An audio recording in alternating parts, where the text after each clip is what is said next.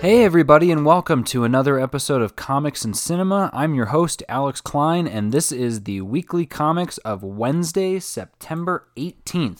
We've got three big ones this week. We've got Guardians of the Galaxy issue 9, Absolute Carnage issue 3, and House of X issue 5. And like I said, these are some pretty insane issues, so buckle up. I'm going to be talking spoilers on these ones, so if these are something that you really want to read, check them out by all means, and then come on back and let's see if our thoughts are kind of similar. So first up is Guardians of the Galaxy, issue number 9.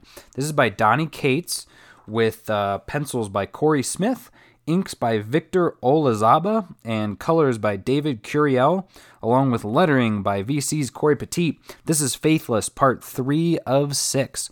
So, what happened in the last one was the Universal Church of Truth has returned, its engines powered by life force rather than faith, and led by the Patriarch, Star-Lord's father. And the Guardians of the Galaxy fell into their trap and were subsumed under the Church's control, everyone except Moondragon and Groot, who escaped and found Rocket, if you guys remember, who was dying, and helped them rescue their friends. But even a life support mech suit can't change the fact that Rocket's health is failing fast.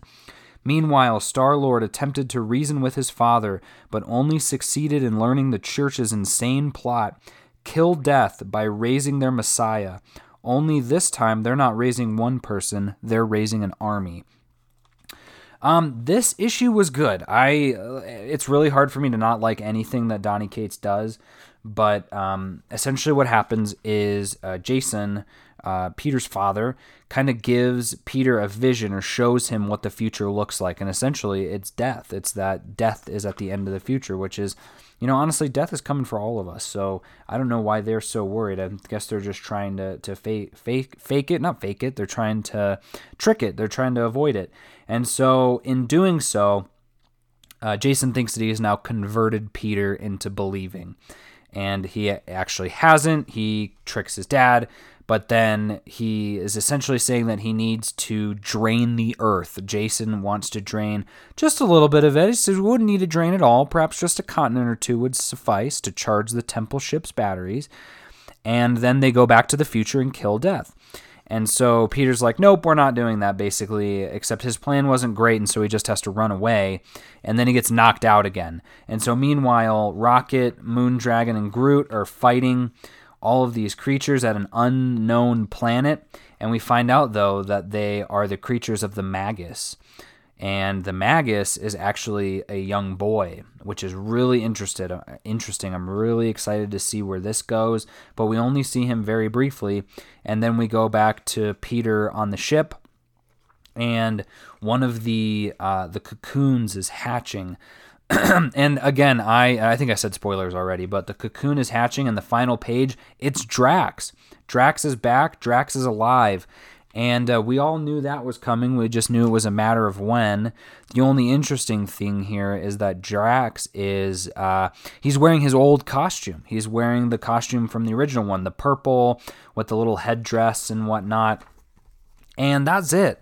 So, like I said, it was a good issue, but I just told you the issue, and I honestly don't know how they wrote 23 pages for that issue, because all it felt like was that Peter sees the vision, wakes up, runs away, but gets knocked out, and then Drax is shown, and then on the other side we get like 3 or 4 pages for the Guardians who are meeting with the Magus, and that's it. So I don't really know where things are going, but I do know that the solicitations for December say that there's something big is going to happen in this final, or not final, but in issue 12 of Guardians of the Galaxy. So we'll see. It's definitely building towards something. I don't know what it is, but I trust Donny Cates, so I trust that he's going to pull this off. And this week was a Donny Cates double dip. And that's because Absolute Carnage issue number 3 came out, and holy crap, guys, I'm waiting for this issue to shock me in the sense of like, oh, wow, this wasn't as good as I thought. But each issue just keeps upping the ante, and I can't. It's insane. This one starts with Miles Morales got pulled in by Carnage and turned into like a crazy doppelganger spider. It's nuts. And so Eddie's like trying to save him, but he's also trying to save Matt Gargan, who basically got his spine smashed by Carnage. And at the same time, right now, Carnage is embodying Norman Osborn. Like, there's so many crazy characters in here.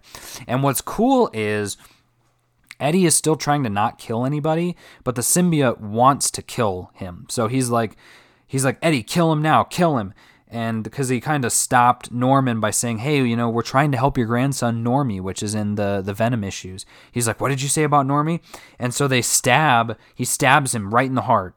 And he's like, why'd you do that? And he's like, no, because someone had to, Eddie. And he's like, come on, Eddie, we need to finish this. And he's like, no, I can't. But he says, you know what? He says, go do it then. I'm going to go help Mac. I'm going to go save the only person I can. Your call. And the symbiote goes, fine. But do not be mad at me when we lose. And he says, oh yeah, here we go. So he saves Max flying away. He says, I can't let our child continue to kill in our name. And Eddie says, yeah, well, I have a kid too, which means I can't exactly run off half-cocked anymore. He says, I understand, Eddie, but you must face the consequences of your spawn as I do. But understand this, if you are not strong enough to end this, I will find someone who is. And I was like, ooh, I was like, that is crazy. I mean, this symbiote is not messing around right now. And so they get to the safe house. And if you remember from Venom issue 18 at the end, Captain America, The Thing, Wolverine, and Spider-Man all came to the safe house to save Normie because of the Maker symbiote.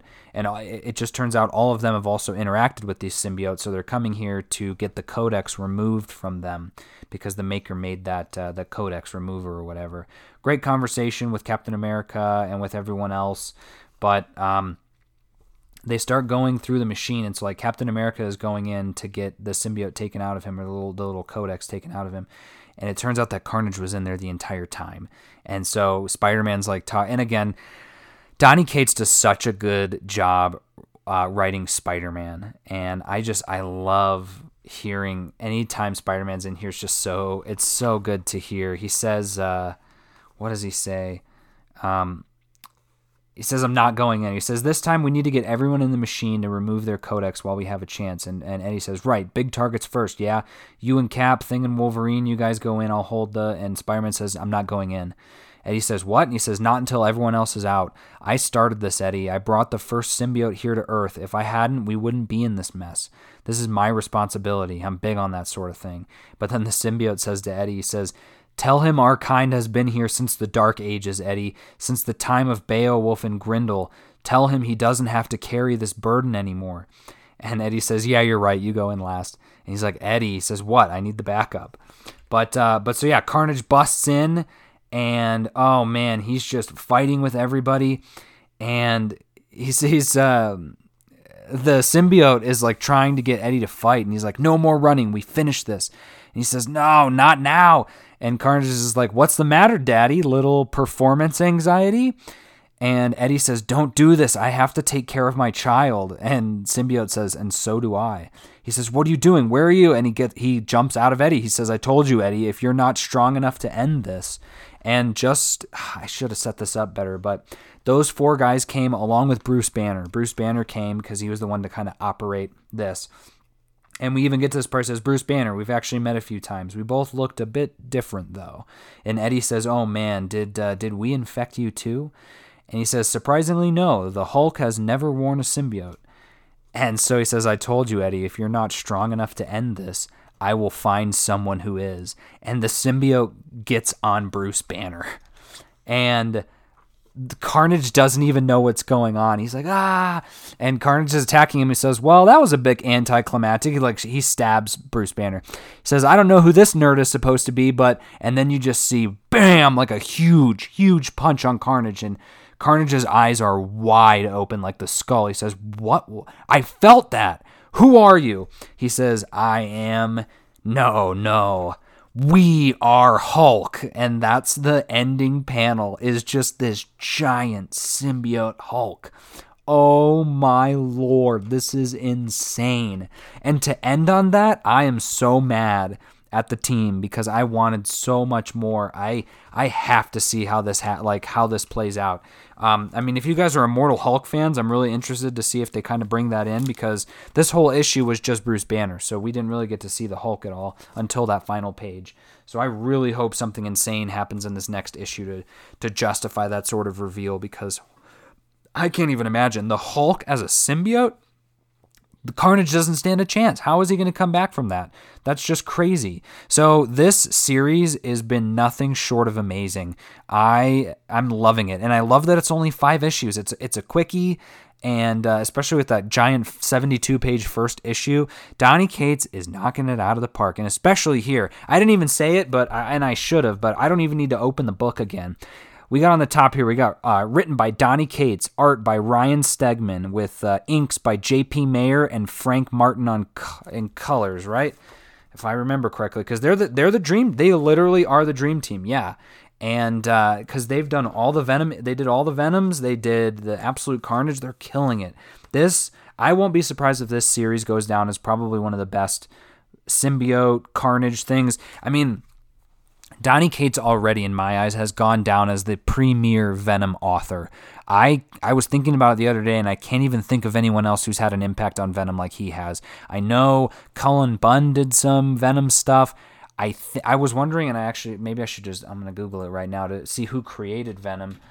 I thought it was David Michelini, or I thought it was Todd McFarlane, but both of those don't sound right. And I'm going to get it here. No, it was. The original idea was from, creators Todd McFarlane, Mark Bagley, David Michelini, Tom DeFalco, Mike Zeck, Roger Stern, and Rod Friends. And, great job to all of them. I wasn't a huge fan of Venom back in the day. I probably should read those, but Donny Cates has turned Venom into something so much more. I mean, it's the same as like when Hickman's doing the X-Men, is that he's expanding the mythos of Venom and Carnage, and he is treating these characters with such reverence, such love, and the books are just, the art is insane, the story is insane. It's the perfect story for Carnage. It's the perfect story for Venom. So if you haven't gotten on this yet, I don't know why you haven't, because it's so good.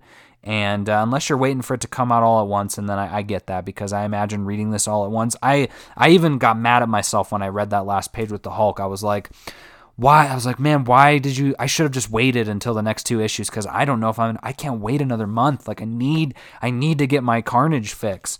But yeah, so that book was amazing. Next up and last up is House of X issue 5 of 6.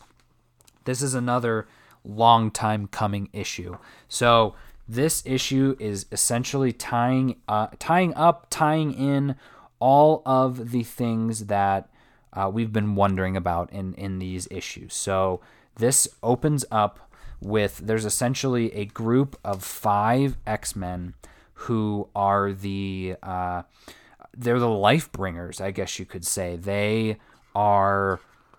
bring back mutants. And so we find out they are Gold Balls.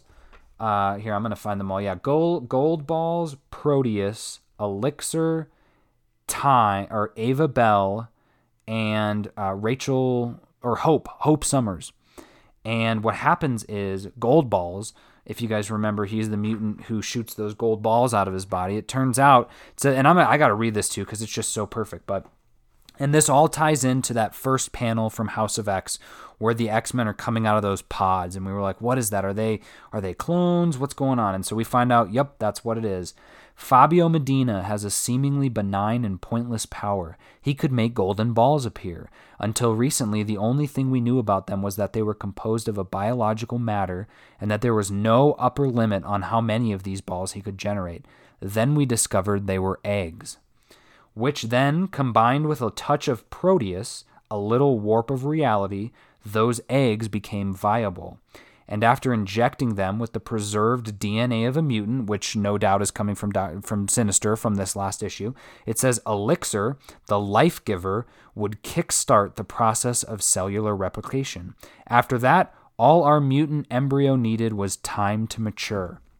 And then it says Time, the slave of Ava Bell. We've learned creating life is delicate. almost impossible work. The truth is that on their own, these mutants would be incapable of the intricate dance necessary to pull off these Promethean feats. But Hope is a great unifier. Her powers enable theirs to operate at both their peak and in unison. Separate, yes, they are great mutants, but only significant, not transcendent. Together, however, these 5 mutants have made us whole. And so they essentially are creating all of the mutants again. And so they go into, then what happens next is that it says all this time everyone has misunderstood what Cerebro really was. Yes, with it, Charles could locate any mutant in the world, but that eventually became the secondary function of the machine.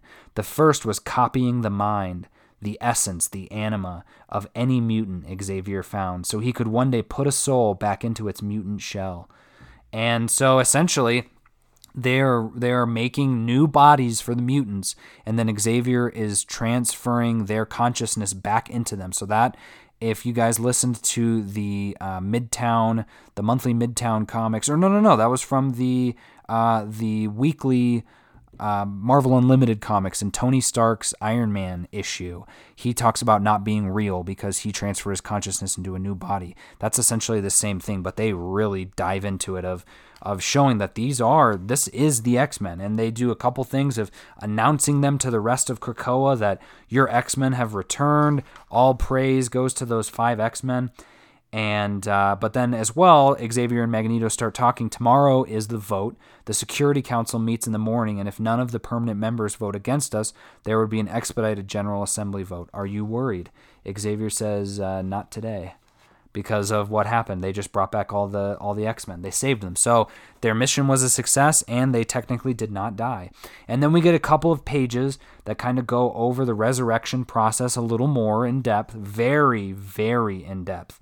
And we get some interesting things like it says that that it's never been done before, that someone's mind has gone into a different body, and that also that it says, however, because of fears regarding duplication and other general questions of morality, unless an actual death has been documented, someone believed to be dead cannot be resurrected until their death has been confirmed or they have been undetectable by Cerebro for 1 month. And so this leads into the whole idea that Xavier is working on bringing back all of the mutants who died in Genosha. So it sounds like that's the goal, is to bring back to life every mutant that's died. That is a lofty goal, but it's also a beautiful goal, because that is going to rewrite and fix all of the problems from the X-Men, from M-Day, from Genosha. They lost so many mutants. And so then we find out that, the everything passed. The funny thing in this, though, is that Wakanda said they do not need mutant drugs. They are not siding with the X-Men. So I'm curious to see how that plays out in the future. But we get kind of a map that shows which countries accepted the X-Men's proposition. And then the last bit is all of the villains are coming into Krakoa now. You get to see like Sinister, Exodus, Gorgon, Apocalypse, Madeline Pryor. I think Madeline Pryor. There's a lot. There's a whole lot. Callisto. And so if you guys remember from that last issue about Krakoa, that Apocalypse helped save Krakoa, Apocalypse walks in, he says, Krakoa. And this whole scene is just amazing. Yes, I know, it's been too long. And he's just staring up, and then a bunch of birds fly around him and start landing on him. And Wolverine says, making yourself a little too comfortable, are you, pal?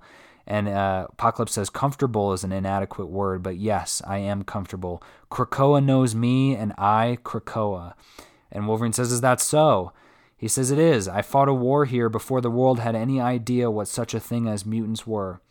And then Magneto says, then it is fitting, for we have fought for something as well, and gained it. I want to be clear here, Apocalypse. We will not risk losing this place, because of some of you might not value what is being offered. Wolverine says, so, is that going to be a problem? And Apocalypse says, and why would it be, Wolverine? And this is the best. This is why Hickman is just, he's elevated so high up on my list. He always has been, but this is just shooting him into the space. For centuries, I have fostered war and conflict, all in the hopes of mutantdom finally asserting dominance over the world. Now look at you. Look at all of you. You have finally become what I intended you to be. I could not be more proud." And then Magneto says, "We need to hear the words." And Apocalypse says, "We submit to the laws of this land, be what they may, and acknowledge that from this day forward we all serve a higher purpose than want or need. One people from this day forward." And Xavier says, "Very well, then let it be known. Let the word spread. Krakoa is for all mutants. Welcome home." And the last panel is him shaking Apocalypse's hand. And I am not kidding you. I am full chill mode right now. I've got my hair standing up on my arms. I've got goosebumps. It's just crazy. And it was funny. I talked to some people about this issue, but this wasn't necessarily as much of a shock as it was of just a giant sigh of relief, of just a finally we are getting to this point in mutantdom where these sort of things are happening. I can't express to you enough how much I love this series and how amazing this book has just been. And so to read this issue and to get so many great answers, like the X-Men are clones, or that they essentially can't die, that's awesome. The fact that the bad guys are starting to be the good guys, that humankind is agreeing to acknowledge the sovereignty of Krakoa, all of this stuff is just knocked out of the park. Slam dunk home run. I mean, and that's the best part. There's really not much more to say about this issue. It's not something where there's a lot of discussion that needs to be had. There's not a lot of, well, now what's going to happen sort of thing. This story, this whole book could have ended on this issue because of how good that was. Like, that's essentially it wrapping up. And now it's like, okay, so what's going to happen next? Because something's still got to happen. We still have 3 more issues of this series left. And this was one of the red issues in the back of the book. There's only one more of those, which I actually think is it's either the next one or one of the ones coming up. No. So next up is Powers of 10-5 and then House of X 6. And then the final Powers of 10 issue 6 is the last red issue. So that's the other big issue. But this has definitely earned its red spot because the mutants are finally back. They're back. They're operating at 100% right now. And it couldn't make me any more happy. So that's my final review on that. That's my final thought on that. This book is just knock out of the park. And I wish I had more words to describe it, but I guess you could say transcendent, or you could sort of say apocalyptic in the sense that this is the end. It feels like the end to the mutant story in the best way. And I know they're going to turn that around and turn it into the beginning of something, and that's fine. I'm so excited to see what this new world looks like once this series is over. So that's going to do it for me here at Comics and Cinema. I'm your host, Alex Klein. Thanks so much for listening.